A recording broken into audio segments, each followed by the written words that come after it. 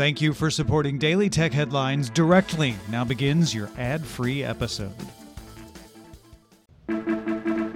These are the Daily Tech Headlines for Friday, August 3rd, 2018. I'm Tom Merritt. Google Maps now shares your battery life when you share your location with someone. Android police discovered hints of this feature in the Google Maps beta earlier this year, and it now seems to be widely available.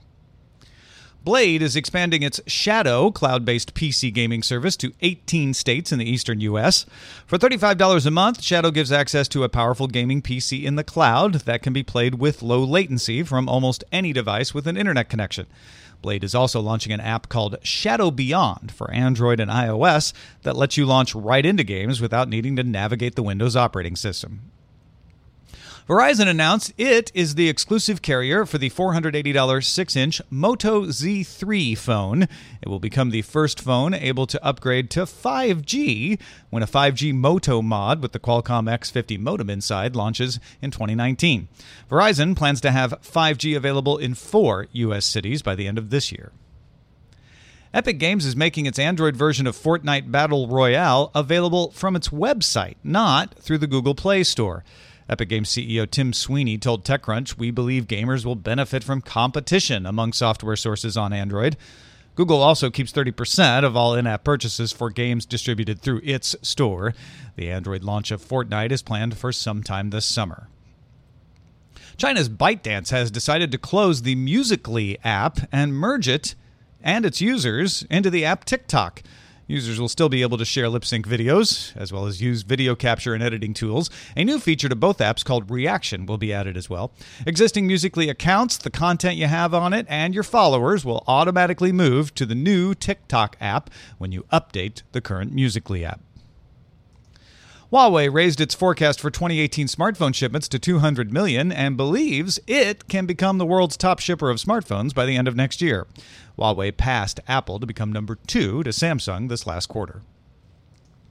The U.S. FCC approved new rules that will let companies access utility poles faster. That would increase speed and reduce the cost of rolling out new service. The rules, called One Touch Make Ready, let companies attach wires to poles without having to wait for other companies to come move their wires. The rules might also help wireless carriers upgrading equipment to 5G. The new rules apply only to privately owned poles, not ones owned by cities, and only apply in the 30 states that follow federal guidelines. States are allowed to opt out.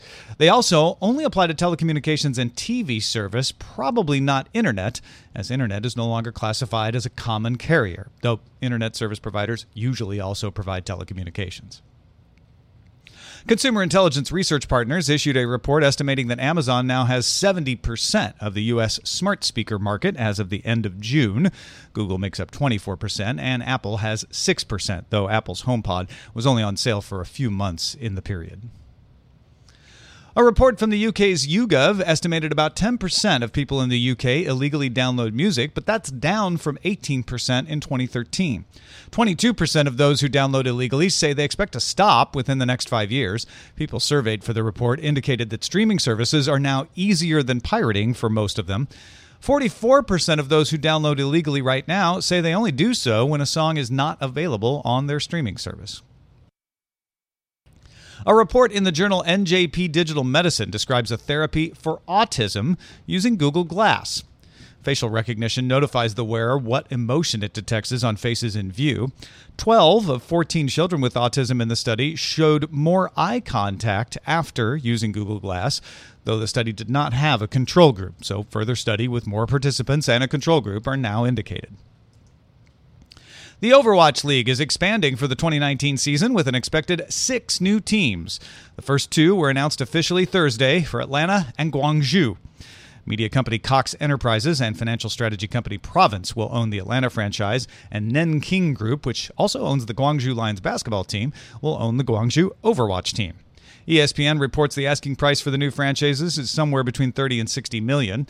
ESPN also reports a yet-to-be-announced Paris franchise would be owned by former LA Dodgers owner Frank McCourt. The Overwatch World Cup begins August 17th. For more discussion of the tech news of the day, subscribe to dailytechnewsshow.com. Thanks for listening. We'll talk to you next time.